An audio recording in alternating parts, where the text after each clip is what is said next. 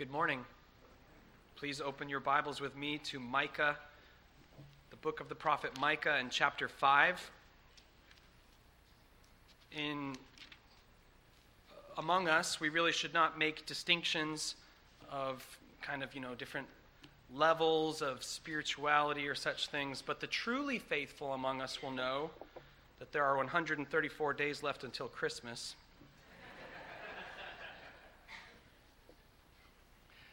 And when that blessed time of the year comes and the snow falls and everywhere else except for here, what will we do? We will celebrate and remember the birth of our Lord and Savior Jesus Christ, his incarnation. But we shouldn't let the month of December have exclusive visiting rights to the incarnation, and so we're going to enjoy a Christmas sermon this morning in August, which would work very well if you live in the southern hemisphere, because this is their winter. And this is when it gets snowy in New Zealand and Australia and Chile and Argentina and such places. And then they have a summer season Christmas, which is just wrong. But anyway, why a Christmas sermon in August? Well, we're going through Micah, and Micah chapter 5 is one of the classic texts that deals with the birth of our Lord because it speaks directly of the birth of our Lord and Savior, Jesus Christ. So we're going to study chapter 5 of the book of the prophet Micah, and we will begin with verse 2, because if you recall from last week, we included Micah 5:1 in the portion of text that belongs to chapter 4. So we'll be reading from Micah chapter 5, starting with verse 2, and going to the end of the passage, the end of the chapter. Please listen and give your attention to the perfect word of God. And but as usual, we will pause and make comments as we work through the text, and then we'll conclude with 4 lessons at the end of it. Please listen to God's word. Micah chapter 5, beginning with verse 2. But you, O Bethlehem Ephrathah, who are too little to be among the clans of Judah, from you shall come forth for me one who is to be ruler in Israel, whose coming forth is from of old, from ancient days. We see in Micah chapter 5 and verse 2 immediately the announcement, the proclamation of the birth of a coming king. And we should look at chapter 4, which we studied last week, and remember that in verses such as verse 8 of chapter 4, the prophet foretold that kingship and dominion would return to Jerusalem. Micah 4:8, and you, O tower of the flock, hill of the daughter of Zion, to you it shall come, the former dominion shall come, kingship for the daughter of Jerusalem. So there have already been prophecies in the book of Micah of the return of the king. And as we enter into chapter 5 and verse 2, immediately we are told the place of the birth of this coming king will be Bethlehem Ephrathah. Why is it called Bethlehem Ephrathah? Because there were 2 different towns or villages named Bethlehem, one in the south, one in the north. And this is specifying the southern city or village of Bethlehem, about 5 miles out of Jerusalem. And Micah chapter 5 and verse 2 is honestly a bit strange. Why is that? Well, it's because it's so direct. It's so plain and obvious. One of the things that we talked about last week in Micah chapter 4 was that the way in which God announced the coming glories, the sufferings and subsequent glories of Jesus Christ, the way in which God revealed that was through mystery, through metaphor, through vision and dream and obscure and dark language. And so you have to interpret it carefully in the light of the New Testament that unveils or reveals the fullness of God's revelation and takes away the mystery. But in Micah chapter 5 and verse 2, we're given what really is not mysterious at all. We're told in Bethlehem, Ephrathah, in the Judean Bethlehem, the king will be born, and this will be his birthplace.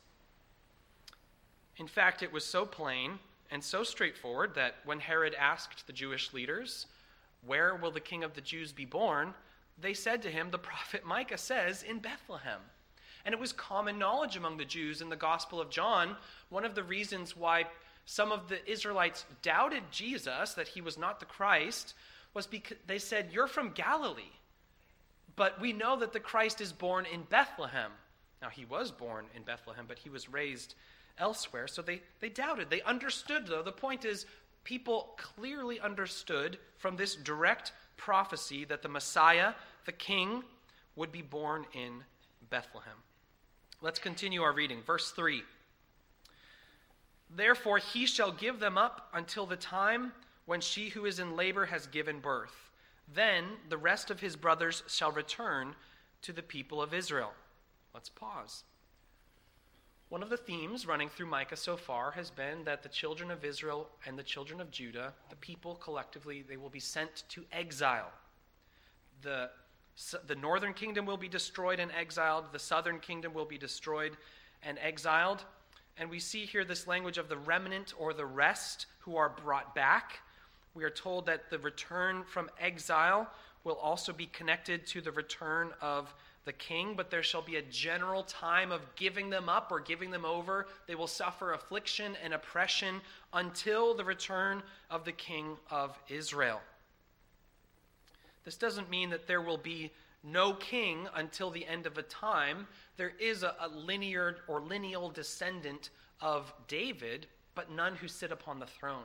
There will be no dominion, no majesty, no kingship, no effective ruling until this one.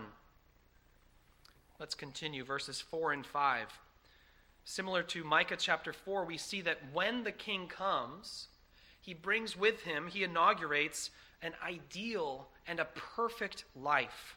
Verses 4 and 5. And he shall stand and shepherd his flock in the strength of the Lord, in the majesty of the name of the Lord his God, and they shall dwell secure. For now he shall be great to the ends of the earth, and he shall be their peace. We'll give a lot of attention, or we'll give more attention to these verses later on in the sermon.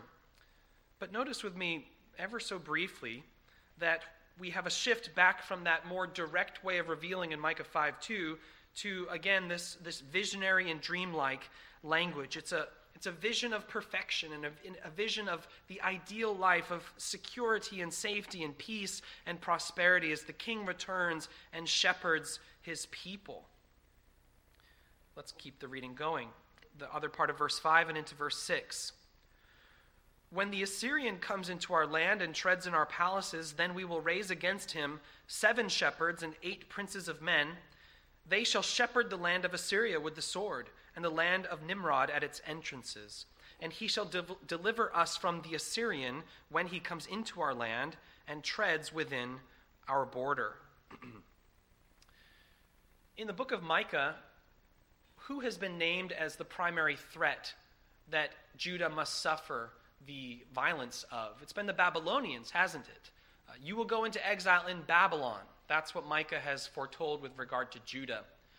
But that will come later in time, in just a few decades. Rather, the threat of the day when Micah was writing these words was actually the Assyrians. And it was the Assyrians who destroyed Samaria, the capital city of the north, and indeed the entire northern kingdom. And after the Assyrians invaded and destroyed the northern kingdom, they came down to the southern kingdom of Judah, and they destroyed the fortified cities all the way down to Lachish. Lachish was a large fortified city of Judah. I've mentioned this in several sermons, but if you ever have the opportunity to go to the British Museum in London, one of the many, many beautiful things and amazing things you can see there is a very large stone relief panel, which a relief panel would be not as high as this wall, but halfway up this wall, and the length of it, showing the progressive stages of the siege of Lachish. It shows the Assyrian camp set up outside the city. It shows the siege engines and the earthworks that were raised against the gate and the walls. It shows them attacking Lachish and then sacking it and razing it, as well as destroying the people afterwards.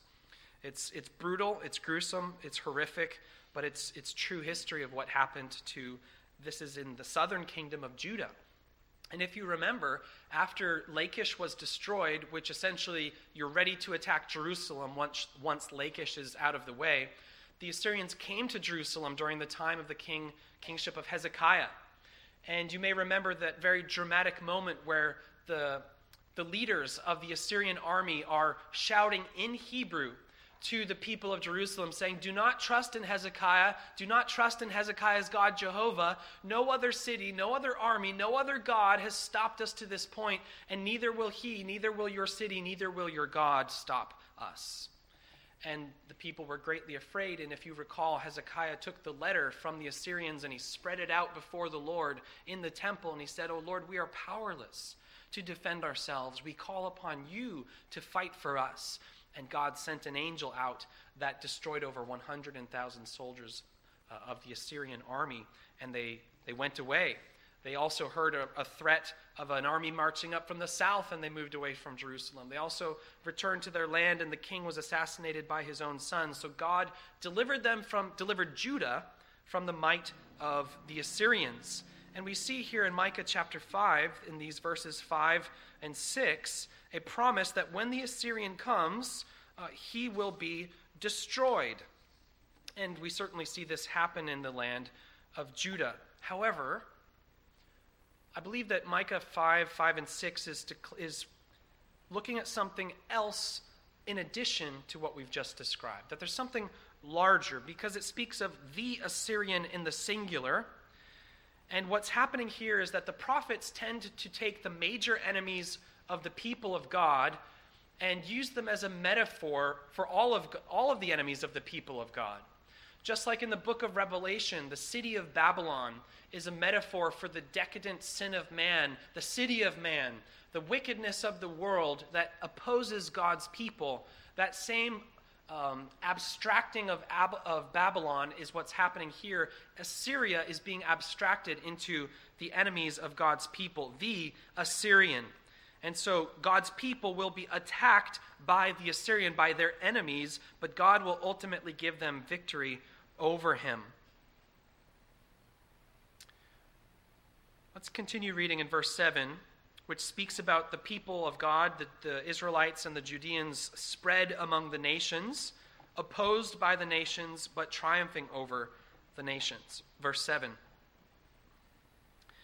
Then the remnant of Jacob shall be, the remnant language is important, then the remnant of Jacob shall be in the midst of many peoples like dew from the Lord, like showers on the grass, which delay not for a man nor wait for the children of man. What is the point of the imagery of dew and rain? You may not see dew very often unless you get up at the right times of the day and unless the weather conditions are right here in the dry climate where we live. But dew is everywhere. If there's dew, it's everywhere. It covers the whole ground. That's one of the reasons why Gideon said, make it wet everywhere but dry on the fleece and so on. Dew covers every single blade of grass, has multiple beads and drops of dew on it. And when it rains, it doesn't just rain on half of your yard, does it? It rains on the whole yard. The rain falls everywhere on the field. And so God's people, when they are exiled, they will be in the midst of the nations like dew from the Lord. God's people everywhere, spread abroad throughout the world among the nations. Micah then describes them, spread among the nations, as being bold, unafraid, and victorious.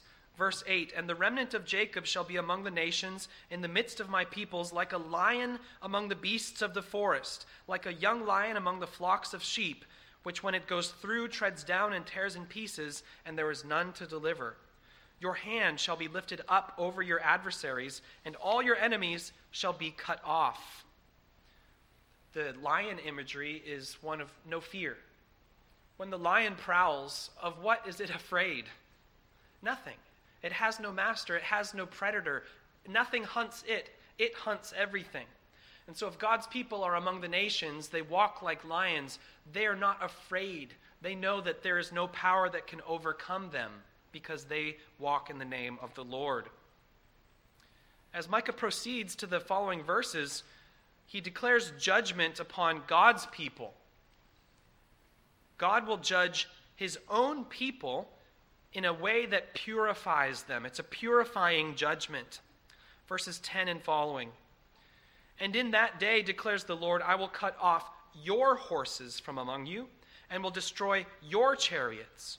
And I will cut off the cities of your land, and throw down all your strongholds. And I will cut off sorceries from your hand, and you shall have no more tellers of fortunes. And I will cut off your carved images and your pillars from among you, and you shall bow down no more to the work of your hands. And I will root out your Asherah images from among you and destroy your cities. And in the last verse, God declares vengeance on the nations that oppose and oppress his people. And in anger and wrath I will execute vengeance on the nations that did not obey. What can we learn from Micah chapter 5? I want to give you four lessons drawn from the text of Micah chapter 5. 4 lessons. Number 1, pride and foolishness. Pride and foolishness. Here we're focusing on verses 10 through 14. In verses 10 through 14, God lists various things that he states that he will destroy or cut off in his own people, all the language of you and yours. What is in this list of things that God will destroy?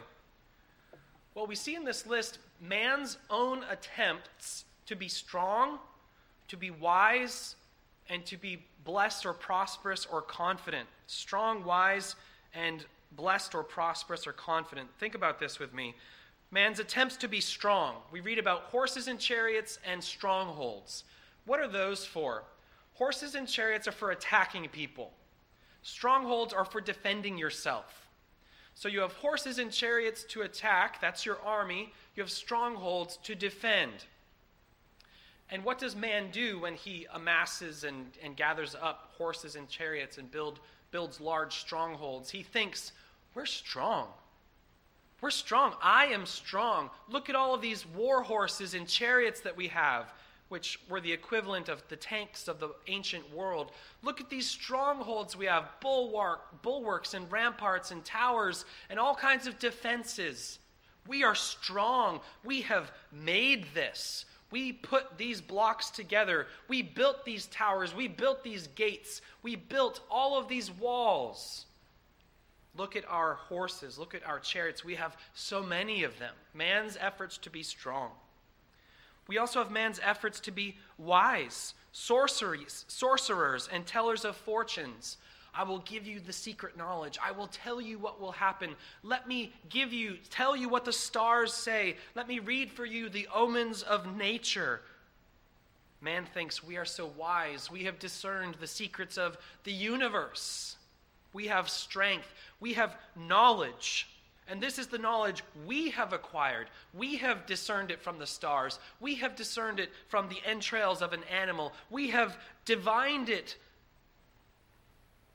And then we see man's efforts to be blessed or prosperous or confident through their carved images, their pillars, their Asherah images, the work of their hands. Behold, our God is in our midst. We have made a golden calf. We have made a statue. We have crafted and carved pillars. We have raised them to the heavens. Look at our gods. Behold our gods. They will bless us. They will cause our women to give birth. They will cause our animals to give birth. They will make our crops to be prosperous, and our harvests will be plentiful. This God will give us victory over our enemies and make our men strong. And this will make our trade prosperous. We will become mighty and rich, and we will have all the things that we want because look at our gods. But what does God say about man's supposed strength and man's supposed knowledge and man's supposed blessedness and prosperity and confidence? He says, it's the work of your hands. For at the end of verse 13, the work of your hands. You made all this. And God says, you made it all up. It's a farce. It's a figment of your imagination. It's your pride. People tend to think of the word pride as a sort of happiness that comes from success. So you say of your child or of someone, you say, I'm really proud of you for working really hard on that. I'm really proud of you for doing your best in such and such a thing. That kind of pride. And that's true. We use that word in a good way for those things, to express approval, appreciation, and so on. I'm really proud of you for that. That's not what pride really is, and that's not the pride we're talking about here. Pride is essentially self-centeredness, seeking one's own glory, exalting yourself, thinking too highly of yourself, thinking you deserve what you do not deserve. Pride is exalting yourself in your own mind without any justification whatsoever. And you can see the pride of man, our horses, our chariots, our fortresses, our secret knowledge divined and discerned from nature, our images, our pillars, the gold and the silver. One of the helpful historical connections that we were able to enjoy, my family and I, on the trip that we had this summer in the Mediterranean, was getting a better sense of what pagan idolatry actually looked like. What kind of idols did they make? What were the things that they were bowing down to? And it's pretty ridiculous. The kinds of things that they took so much pride in, to say, this is it. We have made it. But think about the modern setting. Do not we as Americans take great pride in our military might? I saw recently, and I've seen things like it before, reveal videos for the new stealth bomber, the B-21, that America is going to launch and use and such things. And while it is important for our country to have sufficient armed forces to defend ourselves from threats, it should actually make us sober and sad that man has such weapons of mass destruction and would glory in them. We should say, we regret to inform you that we have a weapon of mass destruction, and it is effective and can be used if it were necessary, but we hope we will never have to use it. But that's not the way that our country would present its military might, is it? Rather, they would say, behold our power, fear us. Look at our horses and chariots and fortresses. It's pride, and other nations do the same. They have military parades and all kinds of things, not for patriotism or for lawful war and defense of our country, but for glory, it's just a big parade. And we think we know so much, don't we? And yet man will kill the child in the womb because science says it's not a person. And they think that they have prosperity and blessedness because the dollar is strong. And this is the gold and silver that we bow down to.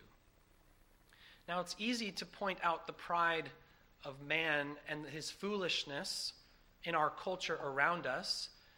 America, launch every nuclear warhead you have. Fire every single missile you have. Get every single tank, every single boat, every single gun, every single weapon that you have. Unite with every other nation in the whole world, gather all the fullness of all their might, launch it all at the exact same moment against God. And what will you accomplish? Nothing. He says, I'll destroy it all. You may squash an ant and say, ant. No, you shouldn't do that. But you do it. But ants can kill humans. Fall down in the jungle and see what happens. You'll be dead. The ants will cover you, peek you enough times, and you're gone. Do we think that we could possibly even be ants against God? Well, there's enough of us. Take the fullness of the might of man's armed forces, and it's nothing. It's nothing to God. Take the fullness of our knowledge. It is nothing. Take the fullness of our gold and our silver. It's nothing. It's foolishness. It's pride. But brothers and sisters, we as Christians fall into the same traps. In what ways? Well, one of the ways is when we fail to pray. When we fail to pray, When we fail to pray for God's blessing on the means of grace in the church, if we say, look at this beautiful sanctuary, look at our wonderful pews, look at this awesome logo we have, look at our new sign out front, look at the fellowship hall and the Sunday school classrooms and the offices and the parsonages and the patio and the playground and a parking lot, look at all these things. These things will carry us for generations. We've got everything. We've got a strong budget. We have multiple pastors and deacons and a strong membership. We're good. We've got it. Look at what we have made. Look at all the things that we have. Look at our chariots and our horses and our fortresses. Look at our knowledge. We've got an awesome constitution and a great confession of faith. And we do. All of these things are true. But if we fail to pray, God preserve them. God bless them. God make them effective. God help us. God prosper us. God make us faithful. God keep us to the next generation. If we don't accompany all of these wonderful things with prayer, then we're just as proud and just as foolish as the rest of the world. If we don't pray for our daily bread, then we're saying, I don't need God's blessing. I can make my own daily bread. If we don't pray for God's blessing on medicine and medical procedures, we're saying, the surgeon's got it. God doesn't need to bless him in this operation. If we fail to pray for God to enlighten our minds and give us a greater knowledge of him and his word, then we're saying, it's good. I've got the knowledge. It's enough. I know enough. I don't need to know any more. I can just tune out. Brothers and sisters, we are proud fools if we fail to pray regularly and sincerely for God's blessing upon all that we do as a church or as Christians in our families and our homes. The pride of man is not in building things or using things, but in trusting in those things. And we must be careful not to become prideful in our supposed power or knowledge or any person. All such pride is foolishness. Secondly, knowledge and faith. Knowledge and faith. To know something and to believe it are not the same.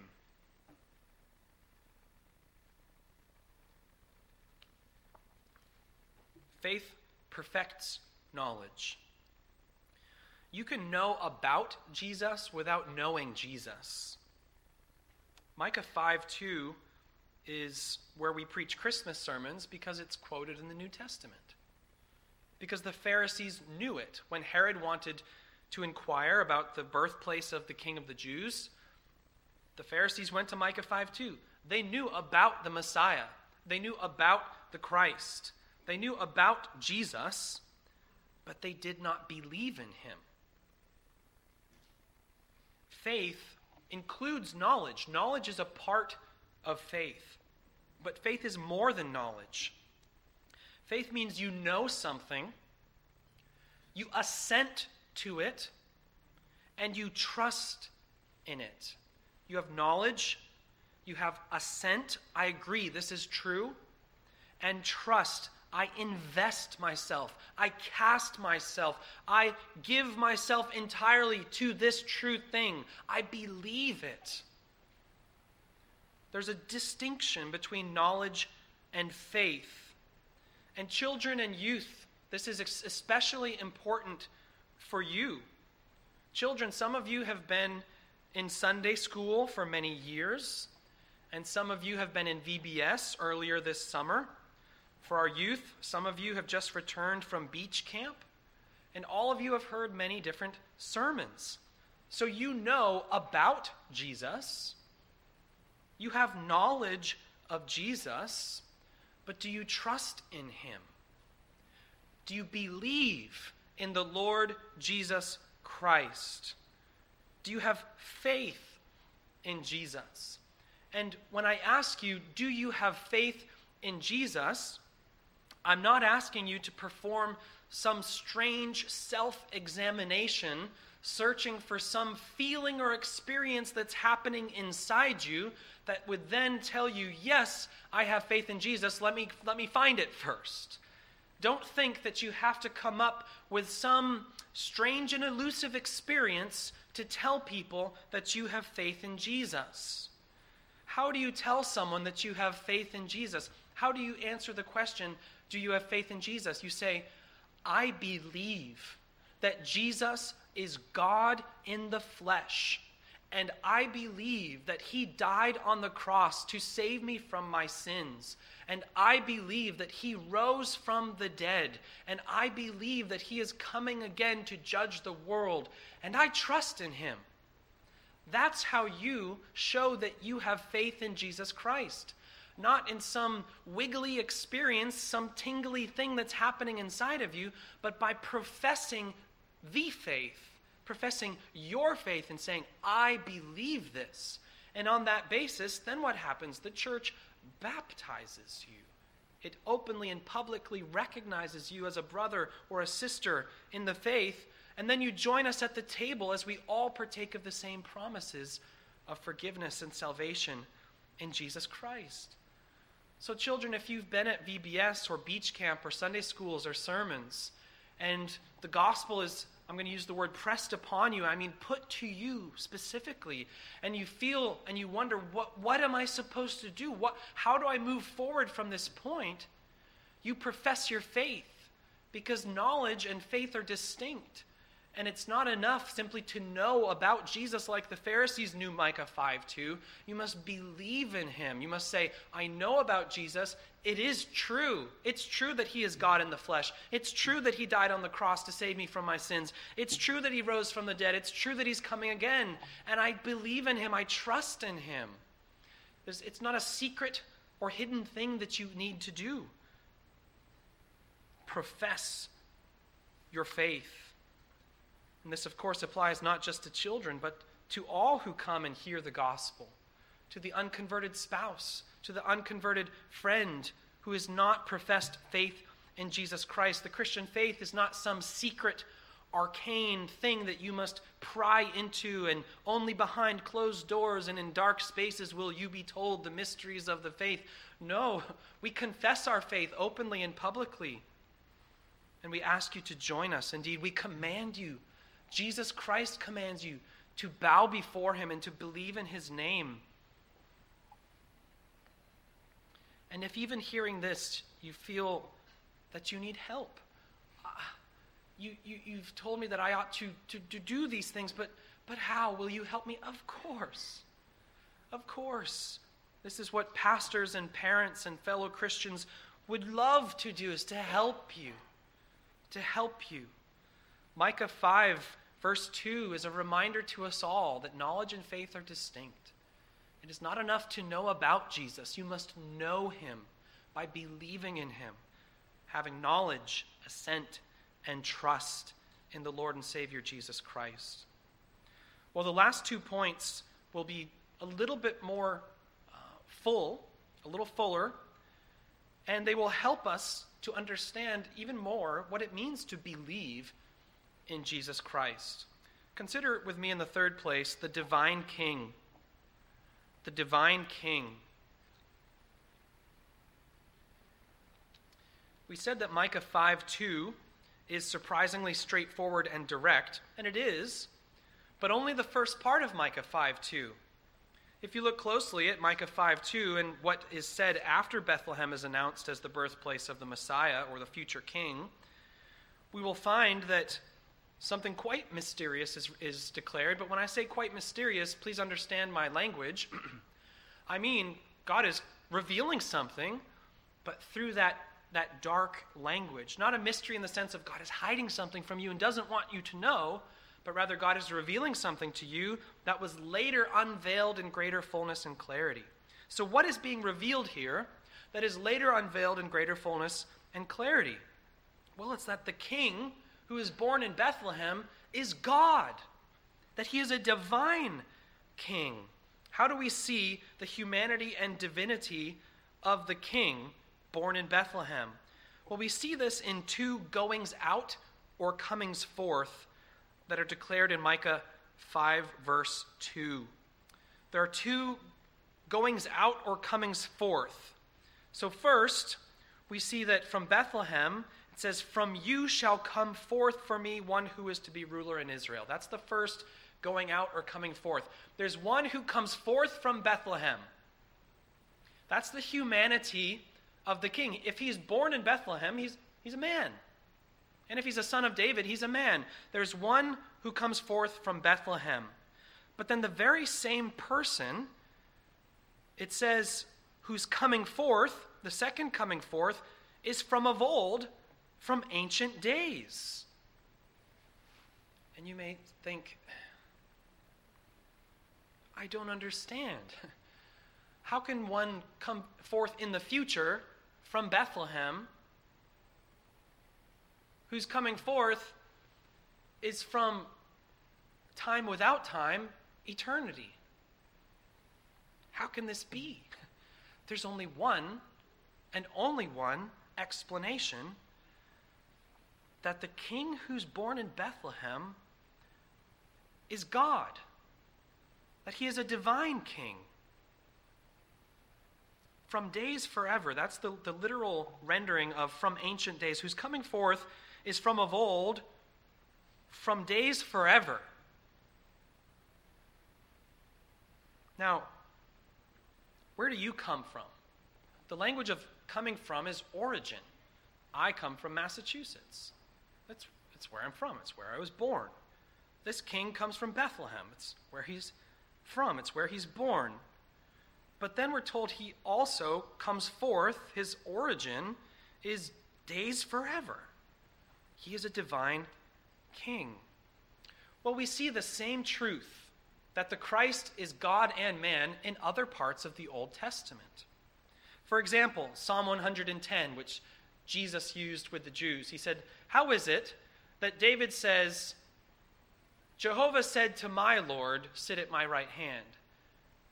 David says, how can the Messianic king, who is the son of David, be David's Lord? How can that be? Well, because David's Lord is also God. Another place in the Old Testament where we saw this on Christmas Day last year was from Isaiah 9 and verse 6. Unto us a child is born, and a son is given. We said as a child he is born, as a son he is given the humanity and the deity of God. He comes forth from Mary in Bethlehem. This is his human nature. He is truly man. And he comes forth from days forever. This is his divine nature. He is true God. So although time is running away from us, I want to ever so briefly refresh us on some of the most beautiful and profound truths of the Christian faith. Things that are not so much basic, but are fundamental. We're talking about creedal Christianity, things confessed by creed throughout the history of the church. And when we think of these two comings forth, we're talking about the eternal generation of the Son and the incarnation of the Son. Those are two foundational doctrines, the eternal generation of the Son and the incarnation of the Son. Let's talk about those two things briefly.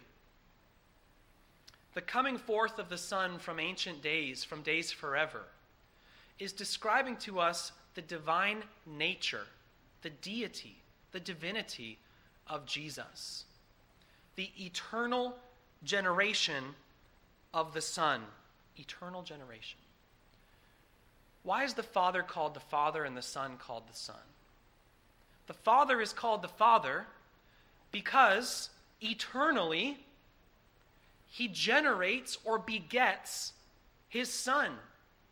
And the Son is called the Son because he is eternally generated or begotten. Now, the word eternal is of utmost importance here. You shouldn't think in your minds, okay, eternity is this infinite line that goes both directions. That's not the eternity we're talking about. That would be a different kind. We're talking about true divine eternity, which is there's no line. There's no succession. God's existence is not subject to now and then and then and then and then and then. That's a successive, linear developing and unfolding of time. That's not how God is or how God exists. So an eternal generation means the Father never started generating the Son and never stops generating the Son. It is a generation without succession. It is an eternal generation, which is to say it is the very being of God that the Father generates the Son and the Son is generated. That's what makes the Father and the Son, and that's what makes them one. Because the Father generates the divine, he eternally generates the divine essence as the essence begotten and generated. And that's what the Son is, and nothing else. And so when we're told that this king is the one whose comings forth is from days forever, it is describing to us the eternal generation of the Son of God, the second person of the Holy Trinity. You should never think of this generating or begetting as on a timeline or with succession, but rather an eternal generating that never began and never ends because there's no before and after. There's simply an ever-present now. The today of Psalm 2, this is my Son, today I have begotten you. That eternal and everlasting today. If you think of human generation and begetting, it begins and it ends. But the language of human begetting is what we use to describe that unspeakable, ineffable, majestic, eternal generation of the Son. So the one whose coming forth is from of old, from ancient days, is then born. How can the divine Son, who is not Son, he is the Son because he is eternally begotten of the Father, how can he be born? That brings us to the doctrine of the incarnation. How is the eternal Son of God born? Well, we need to think about that common and received and necessary formula, way of speaking, of one person with two natures. One person with two natures. So, jog your heads a little bit, get all the sleepiness out, and think with me about the language of person and nature. A nature is the what of a thing. What am I? Body and soul. That's my human nature. The person is the who. Who am I? Sam, I am. We are all the same what, body and soul, humans, but we're all different persons. Who? If you look at Jesus Christ incarnate, and you say, what is that man, or what is Jesus Christ, you'll get two answers. Two whats, two natures. You'll say, eternal Son of God, truly divine. And then you'll say, truly man, body and soul, united in one person, Jesus Christ. Jesus Christ is not two persons. Well, there's like this human person and this divine person somehow blended together. It's not two who's, it's two whats united in one person. So the incarnation takes place in this way. The human what of Jesus is by the power of the Holy Spirit conceived in the womb of the Virgin Mary. A human nature, a human what, body and soul, is caused to be formed in the ordinary and normal way that human bodies develop. The conception didn't take place by the normal and ordinary way, but from that point forward, a baby begins to develop. That's the what, the body, a human body and soul. But who is the person of that what, of that body and soul? The who of that body and soul growing in Mary is the eternal Son of God. The eternal Son of God gives his personhood or personality to that human nature. He completes it. He makes it a true human, not just a true human what, but a true human who. So that the person of that body and soul is the eternal Son of God.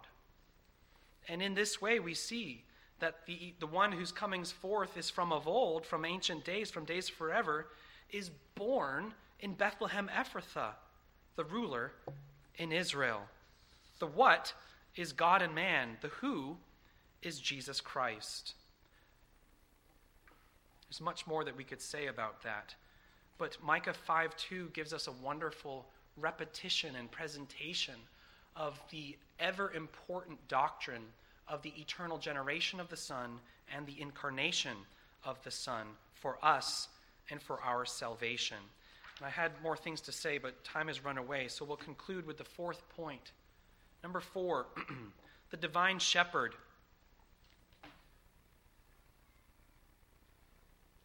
What does this divine king do? Well, he's a divine shepherd.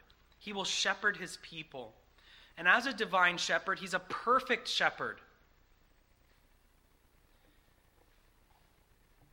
If you have time on your own, I suggest that you read Ezekiel chapter 34, where God denounces and curses the false shepherds of Israel for taking advantage and oppressing the sheep that God entrusted to them.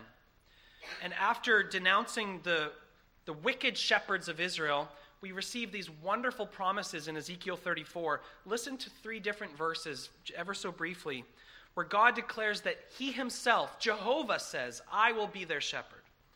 Ezekiel 34:11, for thus says the Lord God is Adonai Jehovah. So Yahweh declares, behold, I myself will search for my sheep and will seek them out. Divine shepherd. Ezekiel 34:15, I myself will be the shepherd of my sheep, and I myself will make them lie down, declares the Lord God. Again, Adonai Jehovah. So Jehovah, Yahweh, the God of Israel, says, I will be the shepherd of my people. And in verse 23, we read this, Ezekiel 34:23, and I will set up over them one shepherd, my servant David, and he shall feed them and be their shepherd. Which again makes you scratch your head and say, wait a second, I thought that Jehovah is the shepherd of Israel. How is it that David, how is it that the Christ, that the king, that the man is the shepherd? I thought that God is the shepherd. Well, look at Micah 5:4. This king who is born in Bethlehem, what does he do? This divine king of Micah 5:2 also shepherds the flock. The divine king stands before them. He stands at the head of his flock. He leads them. He guides them. He defends his people. He will stand. He is at their head. And he shepherds them. He acts with divine power. How does he do this? In the strength of Jehovah, in the strength of the Lord, and in the majesty of the name of Jehovah his God. How can he have divine power in the majesty of the divine name? Because he is Jehovah. Because he is the divine king and the divine shepherd. He stands, he shepherds, he causes his flock to dwell safely and securely. And the end of the beginning of verse 5, and he shall be their peace. It helps us to remember all of the things Jesus is fulfilling and declaring in his earthly ministry when he says, I am the good shepherd. When he says, I will make you lie down, which is usually translated, I will give you rest. It literally means, I will make you lie down. He said, my peace I give to you. In all of this and more, Jesus is saying, I am the divine shepherd. I am God. What is the application for us when we see the divine king and the divine shepherd? What are we supposed to do? How do I respond to this as a Christian? Your response is to love the Lord and to trust him with a greater faith. All of the shepherding imagery is designed to tell you how protected you are, how secure you are, how loved and provided for you are. If Jesus is your shepherd and he is God in the flesh, can anyone overpower him? Can anyone get around him to the flock? Will he ever lead you astray? Will he ever neglect you or fail to provide for you? Will he ever be a negligent shepherd or an unkind shepherd? Would he ever do anything that would ever be bad for the sheep? No, what did he say? I lay down my life for the sheep. We ought to trust in him. So, Pastor, the application is to trust. I'm already a believer. Brothers and sisters, we grow in our faith. We are fortified and bolstered in our faith. And the way that faith is fortified is by looking at the object of faith, Jesus Christ, and his precious and beautiful perfections. He is my divine king. He is my divine shepherd. But before we conclude the sermon, we need to realize that not all shepherding is so pleasant for the enemies of God. In verse 5, we read that the Assyrian gets shepherded. In what way is the Assyrian shepherded? It says, with the sword. What does the shepherd do to the wolf and to the bear and to the lion? The shepherd kills them without any mercy because they stand as a threat to the sheep. And so all those who hear the good news of Jesus Christ as the good shepherd, if they fail to respond to that message in the faith that we have talked about, knowing and agreeing or assenting and trusting, if you don't bow to him and trust in him, the shepherd will shepherd you in the most terrible of ways for your sake. How does this chapter conclude? And in anger and wrath, I will execute vengeance on the nations that did not obey. The divine shepherd will shepherd all of us, the sheep into the sheepfold, and the goats into everlasting destruction. But for those who do indeed trust in the Lord Jesus Christ, what do we say? We say, the Lord is my shepherd. I shall not want. And brothers and sisters, let me ask you, is Jesus Christ your peace? It says, and he shall be their peace. No, my peace is an insurance policy. No, my peace is my house being paid off. No, my peace is a brand new car that's going to last me forever. No, my peace is some other thing. None of those are guaranteed. They may be wise, they may be good. What is our peace? He, the Prince of Peace, is our peace. The Lord is my shepherd. I shall not want. I shall not be in need of anything. What do you need that Jesus does not supply to you? What do you need that Jesus does not provide for you? The Lord is my shepherd, the one whose goings forth are from days forever, who acts with divine power and divine majesty. He is my shepherd, and he is my peace. I shall not be afraid. So, brothers and sisters, don't be afraid. As you are spread among the nations like dew and like waters of the rain on the grass, do not fear. Be at peace. Jesus Christ, the Lord, is your shepherd. Amen. Let's pray. Our Father in heaven, we thank you for our divine shepherd, our divine King, our God in the flesh, Jesus Christ. We thank you that he cares for us, that he provides for us, that he gives us all that we need in abundance, that he corrects us, that he instructs us, that he warns us, that he encourages us, that he loves us. We pray that you would help us to be good sheep, to be loyal, to be obedient, to be humble, to be dependent, to be believing, to be confident, to be bold, and to be courageous. We pray that you would help us to be not just dew on the grass, but also salt and light, that the nations would know not just of Jesus, but would know Jesus through us as a church here in this place. And we pray finally that you would bring salvation to our children, to family members who hear the gospel, that they might believe in the name of Jesus Christ, God and man, our beloved Savior, in whose name we pray. Amen.